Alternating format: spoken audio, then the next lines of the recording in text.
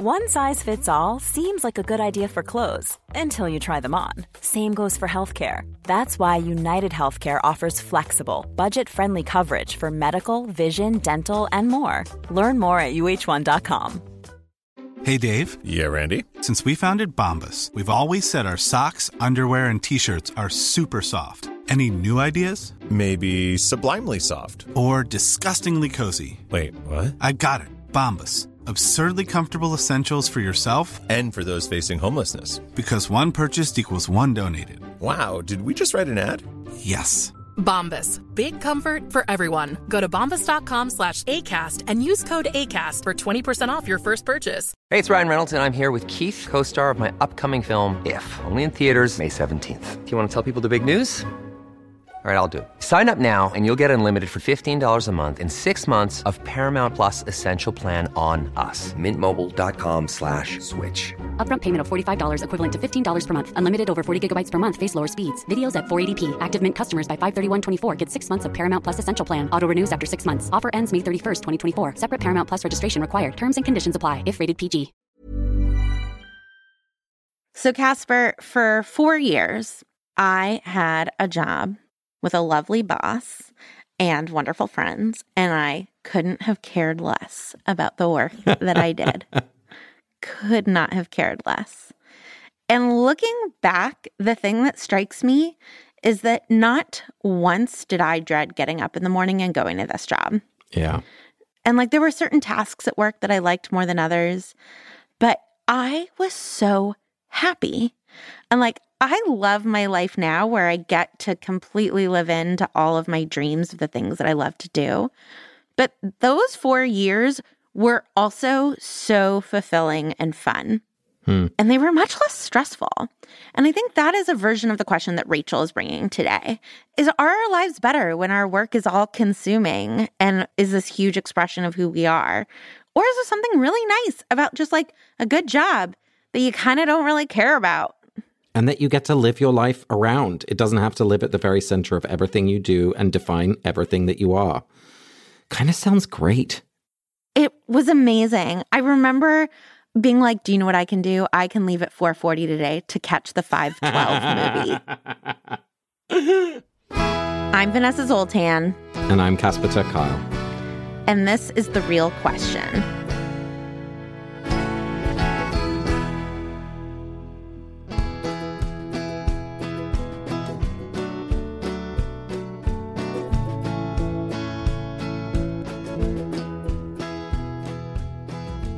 Today, we are joined by Rachel, who lives in the Bay Area and works in a sleep lab at a government agency.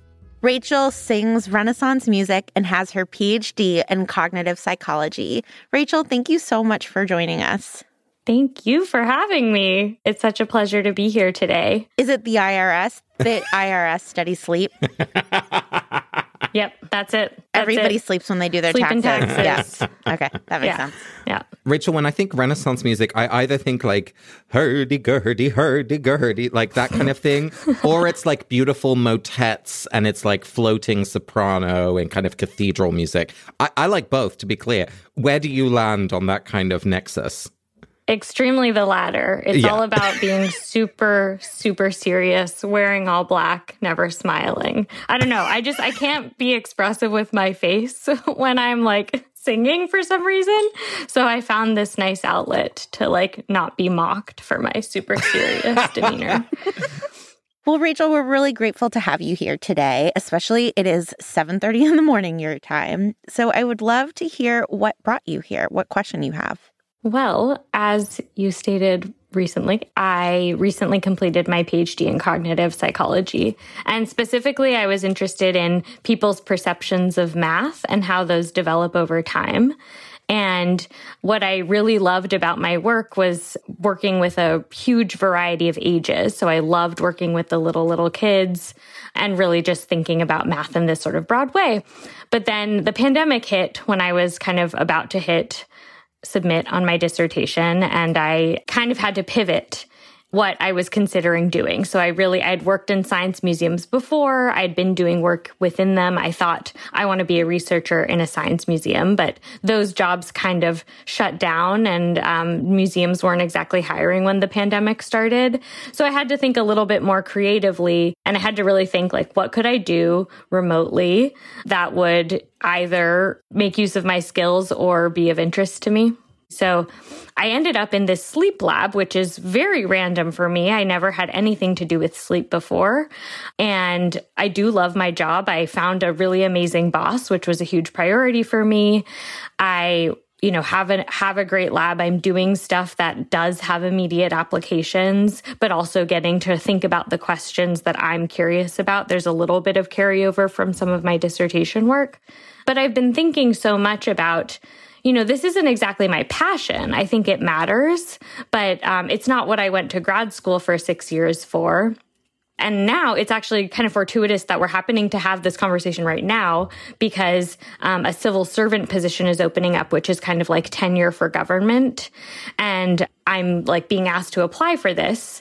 And it's opening up this like, is this a permanent space for me? Or do I kind of owe it to myself to continue down this path that meant so much to me for so many years and that I really worked towards before grad school and then throughout grad school? What is a passion? Should we monetize our passions? So I'm trying to figure out really if like I should consider changing my path again back towards what I would consider a passion, e.g. working with kids, e.g. math education kind of stuff. Thank you so much for sharing all that. And I'm wondering, besides how you live your life, how you feel about your life, what the emotional reality of your days are. That's such a nice question. I do really like my job. And one thing that was super important to me after having bad bosses in the past and, experiencing grad school, I wanted a really good boss. So I feel so good about her and how much she cares about me and my well-being. So I think there are things that are potentially more important than the exact nature of the work I'm doing. But I guess like I'm happy right now in part because I'm not thinking about my job all of the time. I'm doing stuff outside of it. I don't feel guilty on weekends when I'm not working. And there's something about grad school that really like seeps into your whole being. You're on vacation and you're just like, I should be working. So right now I'm just happy with I want to say balance, but actually something has sat with me that you said, Vanessa. I think in a podcast you said, I don't like the term work-life balance because work is a part of your life. So I agree with myself. Yeah, I say that to people a lot now. And I feel like, I like my life, but I hesitate to use the word balance. Rachel, would you tell us a little bit about like your younger self? Like was education or working in science museums like a dream that you had as a very young person, or was it something that really developed in later years? Yeah. So I loved math and I majored in math as an undergraduate. And the thing that really hit me and possibly, I was double majoring in math and psychology. So I was probably also thinking about like the human experience more than other math majors were. But I was really struck by the reactions to me majoring in math were typically ew or I hate math and just extremely negative reactions. And I always thought, if it were any other major, you would not react that way. You would be like, oh, cool, that's not for me, but good for you. And somehow it strikes this chord in people. And I thought that was so neat. Terrible. And so I had a couple of jobs, but then I ended up working at the Museum of Mathematics and really thought like this is the environment that makes the most sense for me because it's all about shifting people's perceptions and just like giving them this different type of exposure. So this is like the question that has mattered to me since I was in college. Yeah. So Rachel, it sounds like you feel mostly pretty good about your current life. You're like, hey, landed on my feet. This is actually pretty good, especially in a post-COVID world, right? But I'm wondering, was there like, when you were applying for jobs, were you like, what the heck am I doing? What was that like as you were finishing your PhD program in COVID and looking at your future? Yeah. So I applied for some jobs that were whatever, right? That basically just used some of my data analysis skills and brought me very little joy. And I tried to convince myself that if I were to get these jobs, I would learn some useful things, get something out of it, and be able to move on.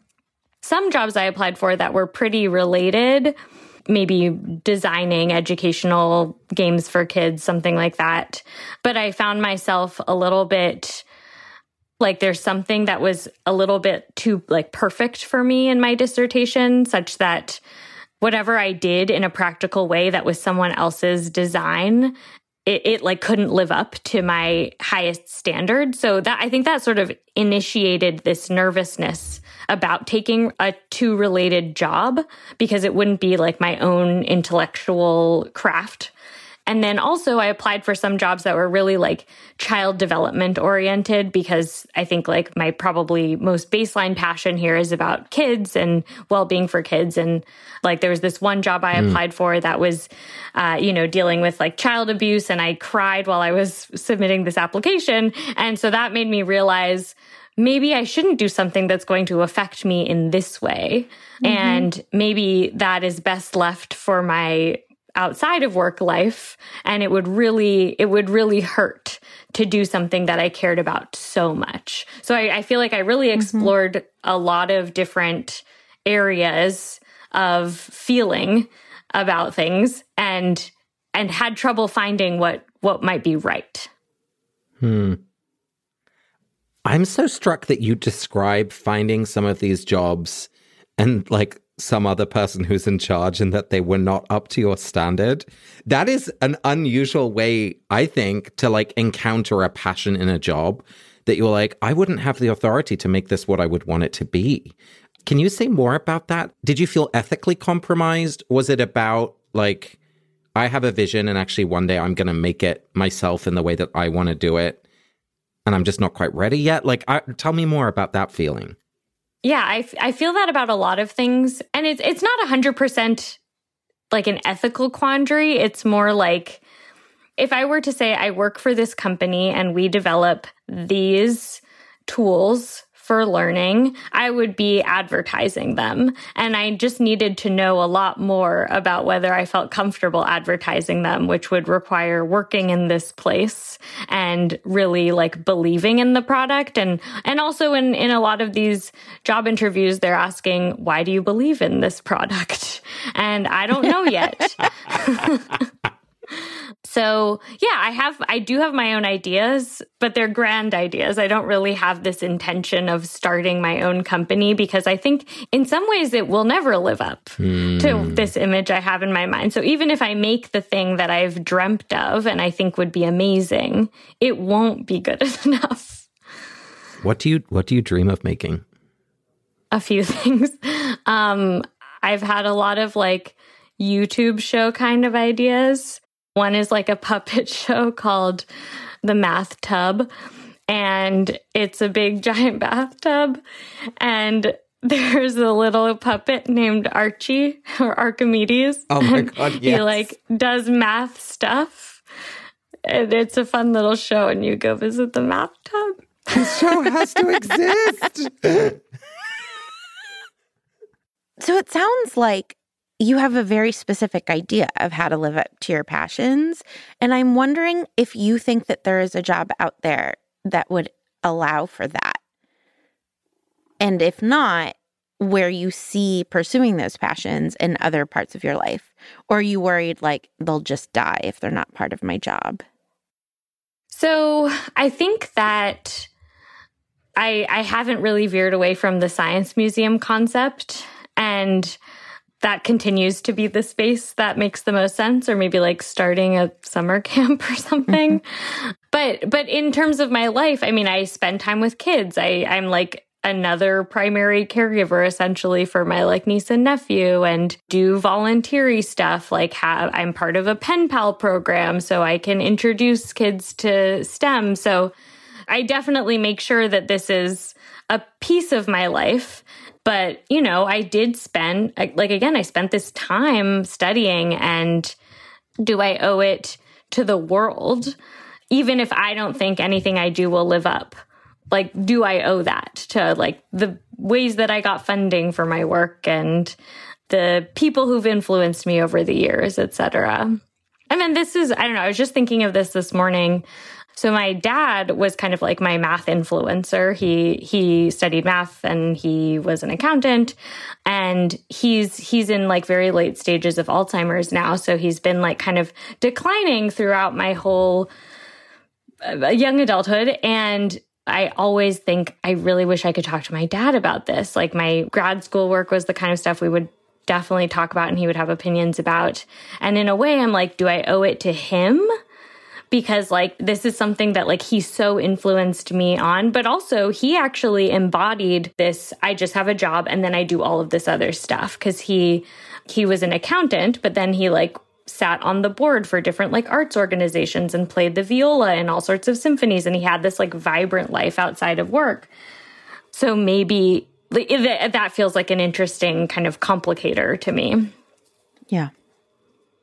Rachel, I feel like I have such a rich view of you and your life and these decisions that must be very real in this moment. And luckily, we have some help to think through this question. Can you tell us about the first text that you brought and why you chose it? So the text I chose is from All Creatures Great and Small, a show on PBS about a veterinarian in the countryside in England in the early 20th century who's mostly working with farm animals, some pets, and then he's given an opportunity to become the vet for the local racetrack. And he's being kind of grilled by this man who's kind of in charge of the racetrack. You're more of a farm vet, aren't you? I've built a strong practice. Is that so? I've taken on an excellent young vet. And my brother's about to qualify, I hope. But horses have always been my passion. Really? Belgium, 1917.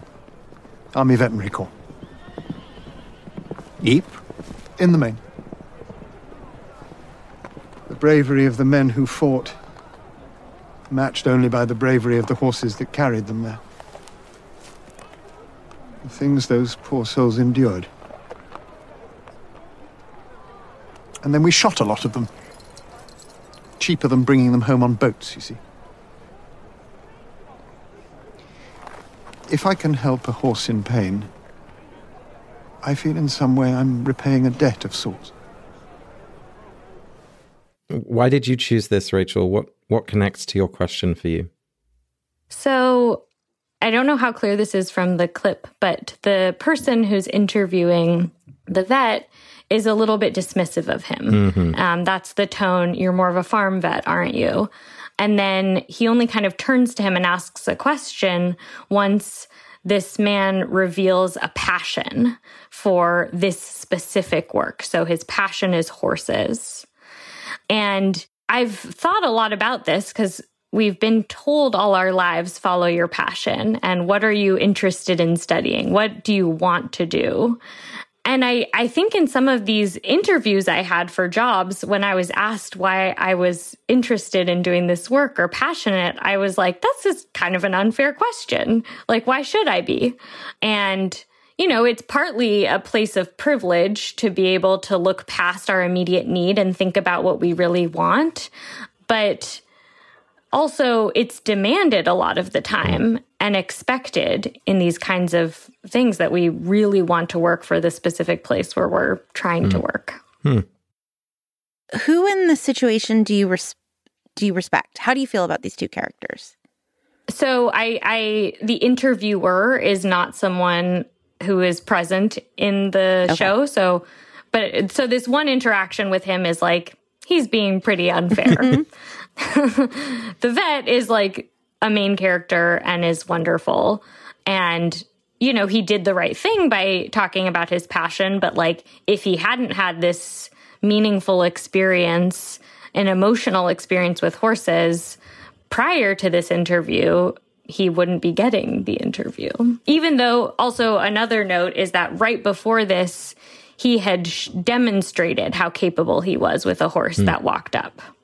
So he had shown how competent he was, but that still wasn't enough. Right. And that makes real sense to me. Like, you have demonstrated competence in various areas, right? Like, that's not the question here. I'm so interested that you're landing on this word passion, because what I'm hearing in this conversation is debt and owing. And, you know, I feel he literally says at the end of the clip, I'm repaying a debt of sorts.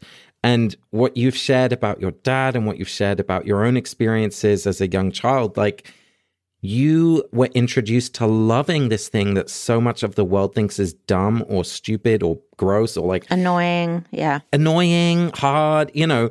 And what I hear in your story is like, you want to help other people fall in love with this magical toolbox of math. And so I feel this, like, I don't know, intergenerational connection. Like, I really understand that debt piece. And I'm curious if that feels different from the passion word that you've used. Wow. What an amazing observation. You're so right. Yeah. I think I'm saying, should we follow our passions? But the reasoning seems to be in this like debt-oriented way, not because it's what I want or something. And I might not want to do what I've set out to do. And maybe that's why all of this debt-related language is coming into play. I might think that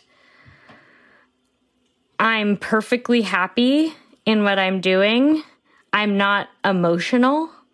You know, I think potentially getting really like emotional in a work context can cause a lot of heartache and be stressful, e.g. when something doesn't live up. And, you know, I'm worried about a work environment that drains that passion from me. So I'm maybe scared also of losing the feeling of the passion. Rachel, you just said a really big word, which is the scared word. And it's making me see this passion or this theme in your life that it's like really precious and it's sort of pure, and there's a risk of coming too close to it and, I don't know, like making it impure or something. What's the fear about? Like, what would go wrong if you came too close, or you wielded it, or you stepped into it in a way? Yeah, I think there are a few things. So I have been disappointed in the past, you know, aimed to work somewhere that I thought would be incredible, and it wasn't. And that hurt like everybody working in this space. And yeah, that's draining. And then, yeah, and I've worked for educational companies and done a lot of research into organizations and places doing this kind of work in a more practical way, and just felt like this isn't the actual solution, right? Yeah. Like, we wouldn't have a lot of the problems we had if like we could just not have people living in poverty, right? And I think being reminded on a day-to-day basis of sort of the futility of this thing I care about by being so entrenched in it, yeah, is potentially like damaging of this thing that's been so dear. I think maybe partly because of my dad, and then because I spent so much time thinking about it and convincing people that, or trying to convince people that like this was cool and useful. So maybe it's become more precious. So you're concerned that if you work in the field of your passion, that you'll lose your passion for it. But you are also, due to Casper's great question, worried that math education isn't even your passion, and that it's just coming from a sense of indebtedness that you want to work in math education. Are both of those things true, that you're not even sure it is your passion, and if it is, you're not sure that working in that field would be good for you? Yeah. I think, I feel conflicting feelings and have conflicting thoughts and don't know how to translate my thoughts into feelings a lot of the time, or vice versa. So I think if I distill my passion a bit, I discover that I just want kids to have amazing lives. And it's okay if they don't like math, and I would like for them to be comfortable with all the ways that they are. And, I didn't discover that, I think, until I was deep in grad school. And I definitely don't want to be a, everybody should love math kind of authoritarian. So maybe it's not about math education. And then at the same time, I think, I love kids so much that it might be too hard to have a job that really fits into that space. Rachel, I just have an observation before we move to our second text, which is that when you were talking about the vision you had for Archie and the math tub, you had said that your face is not very expressive. You were extremely expressive in that moment. And so it pains me a little bit when you say you're not sure it's your passion, because from what I know in this hour-and-a-half conversation, absolutely you're passionate about that. I don't want to say that it necessarily has to be a job, but I wouldn't want you to leave this segment of the reflection thinking am I really passionate about STEM education, math, kids? I see that passion very, very clearly. So I don't know if that's helpful, but I just want to reflect that back. Thank you, Casper. I do want to say that I think I have an expressive face except while singing. That's my weakness. I'm Sandra, and I'm just the professional your small business was looking for. But you didn't hire me because you didn't use LinkedIn Jobs. LinkedIn has professionals you can't find anywhere else, including those who aren't actively looking for a new job, but might be open to the perfect role, like me. In a given month, over 70% of LinkedIn users don't visit other leading job sites. So if you're not looking on LinkedIn, you'll miss out on great candidates like Sandra. Start hiring professionals like a professional. Post your free job on linkedin.com/people today. Planning for your next trip? Elevate your travel style with Quince. Quince has all the jet-setting essentials you'll want for your next getaway, like European linen, premium luggage options, buttery soft Italian leather bags, and so much more. And is all priced at 50 to 80% less than similar brands. Plus, Quince only works with factories that use safe and ethical manufacturing practices. Pack your bags with high-quality essentials you'll be wearing for vacations to come with Quince. Go to quince.com/pack for free shipping and 365-day returns. Imagine the softest sheets you've ever felt. Now imagine them getting even softer over time. That's what you'll feel with Boll & Branch's organic cotton sheets. In a recent customer survey, 96% replied that Boll & Branch sheets get softer with every wash. Start getting your best night's sleep in these sheets that get softer and softer for years to come. Try their sheets with a 30-night guarantee. Plus, get 15% off your first order at bollandbranch.com. Code BUTTERY. Exclusions apply. See site for details.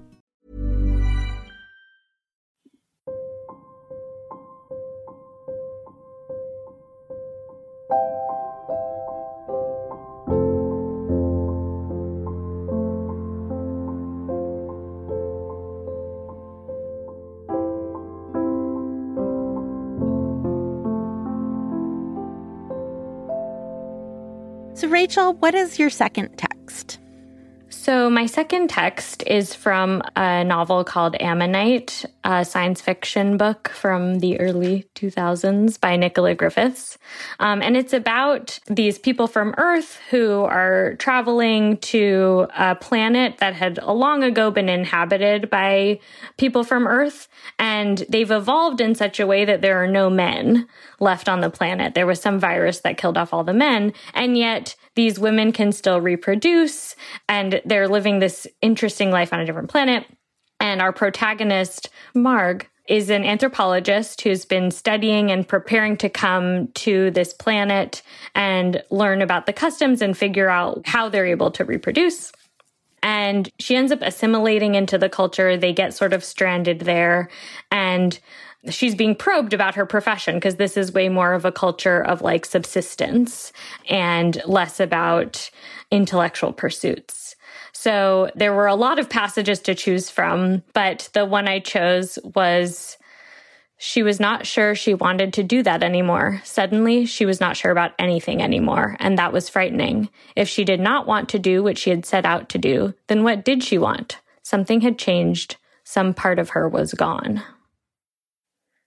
So the obvious question is, what part of you is gone? I don't know yet.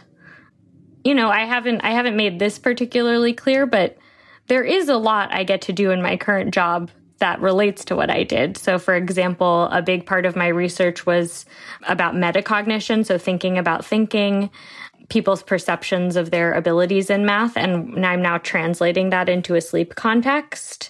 So that's really neat. And I'm getting to design studies and do things that I sort of loved to do in that context. I'm just not working with kids. So that's a bit of a bummer. I guess maybe the concrete piece that is gone is that. And I'm trying to figure out, too, if it's a wound that heals. So grad school hurts. And MAMES, I needed glasses because of my qualifying exams. And there's something that I feel like I can't touch necessarily right now because it mattered so much, e.g., working with kids and exactly the research that I was doing, but I don't know if it'll heal. So it might not be gone. It's just currently healing. I am struck by the question that always is present in our conversations, which is, you know, is this choice forever? And Marge is like really cut off from the rest of, you know, the world that she's known in a really serious way. Taking a job or applying for the civil servant role could be 2 years. You know, it isn't forever. And I'm really struck by you saying, like, maybe there's just a little bit of time of healing that's needed after grad school for whatever that comes in the future to take shape. It doesn't have to happen right now. Absolutely. Yeah. One of the things that strikes me from the text that you've chosen is the way in which Marg, like, her identity is so anchored in the work that she does. And as she's cut off from the world where that work was who she was, like, she loses part of herself, or at least a language, like that identity piece. And, you know, the further you go into this new career direction and you become the sleep person rather than like math, children's education person, your identity changes, at least in the eyes of others, if not also in yourself. And I'm wondering if that hurts or if it feels sad or fine, or like, do you like being the sleep person? Yeah, like how does all of this interact with that bigger identity question? Yeah. I have a lot of reactions to this. So one is that I think some of our earlier points, we're taught that passion is the way forward. And I think that's hard to let go of. Mm-hmm. And, you know, part of having this conversation is just the meaning of work, I think, has come up so much in my conversations with friends and the media since the pandemic. And yeah, it's like a grieving, letting go process to maybe not have work be the strongest identity. But also, it's true that I have been, quote, the math person for so long. Like in college, I, was always known, like, look at this person who doesn't seem to embody my, like, idea of what a math person looks like. And, for as long as I can remember, random people send me articles, and it's kind of nice. It's like, oh, this professor just thought of me because they saw something about math education in the news. And like, that wouldn't happen to most people. It's just that, like, it's such a strong identifier for it. It has been for me. And it's nice to be thought of that way. So now that's maybe coming to somewhat of an end. And the thing that's cool is I think I think sleep is so important. And sleep is also going through this cool transition right now, too, of like people realizing it's important and not trying to like be sleep deprived as like a marker of being a hard worker and like important person in society. So I think there's a lot that sleep has to offer our lives. So yeah, so maybe it's okay to find this new thing. And I will say one thing that I really appreciate about my job right now is that I'm both learning a ton about a new field. Like it's so new that nobody expects anything from me. So I'm kind of just like, oh, questions, answers. And then because I'm a senior person in the lab, I have a PhD, I'm getting to mentor a lot because I have all of these like research skills. And that's something that I love to do. So I get this really cool balance where I get to like feel like an expert in some ways and be a total learner in other ways, which is part of why I ended up in school for like 20 bajillion years. The only thing I'll say in trying to think about these two texts in conversation with one another is that they are both positioned from a negative point of view. I don't mean that they're like negative about the world, but it's like, I have to do this because I owe a debt. And then it's, I don't know if that's what I want to do anymore, right? It's about rejecting something. And so I'm wondering if there's like a positive version of this. What is the thing you want to opt into? Yeah, I guess what I want to opt into maybe is this continuous learning. And also, even though I've left some things unfinished, like some papers I haven't yet published from grad school, there is more of a finality because I'm in a different field. It's a bit more like I did this. And that's a different feeling from a lot of the feelings for many years. But yeah, I think, I do like learning and it's okay to lean into that, maybe.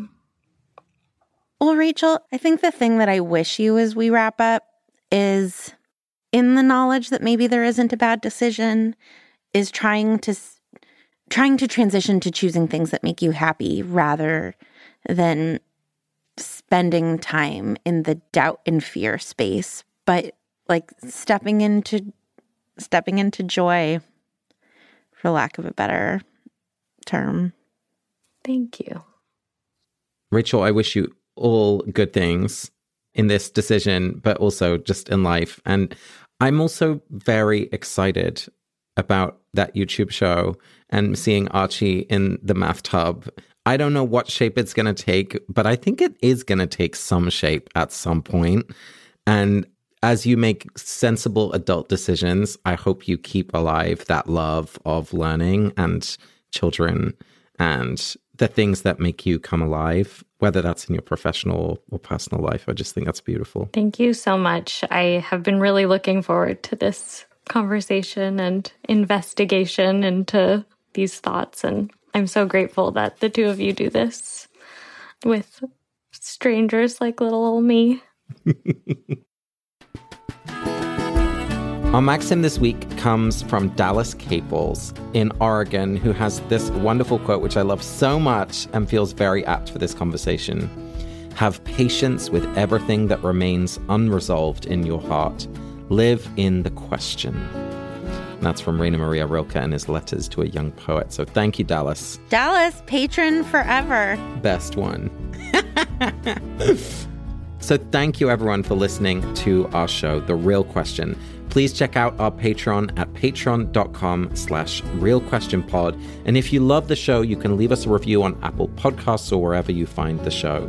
You can follow us on Instagram and Facebook at Real Question Pod and on Twitter at The Real Q Pod. A special shout out to those patrons at the BFF tier level: Laura Lorber, Amanda Schramm, Effie Howe, Ashley Mail, Eloise Faring, Mary Margaret, Stephanie Federwish, Jenny Cruz, Kristen Hall, Becky Boo, Bitty, and Ari. We are a Not Sorry production. We are executive produced by Ariana Nettleman and mixed by Erica Wong. Our music is by Nick Bull, and we are distributed by Acast. A special thanks to Rachel for joining us today, and of course to Julia Argy, Nikki Zoltan, Lara Glass, AJ Uramas, Gabby Iori, Stephanie Paulsell, and Casper. Thank you. And you, Vanessa. Bye. Bye. Bye, everyone.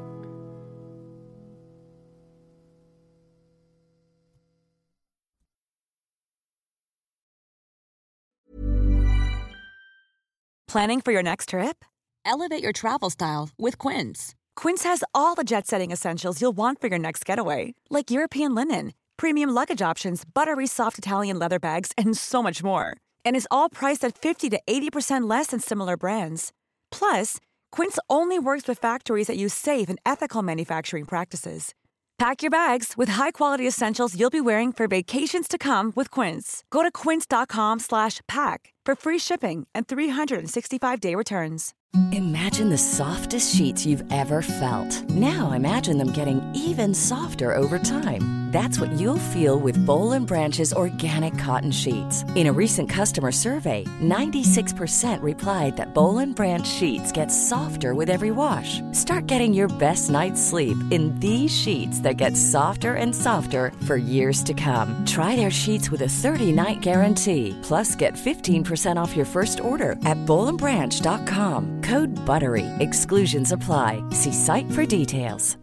Hi, I'm Daniel, founder of Pretty Litter. Cats and cat owners deserve better than any old-fashioned litter. That's why I teamed up with scientists and veterinarians to create Pretty Litter. Its innovative crystal formula has superior odor control and weighs up to 80% less than clay litter. Pretty Litter even monitors health by changing colors to help detect early signs of potential illness. It's the world's smartest kitty litter. Go to prettylitter.com and use code ACAST for 20% off your first order and a free cat toy. Terms and conditions apply. See site for details.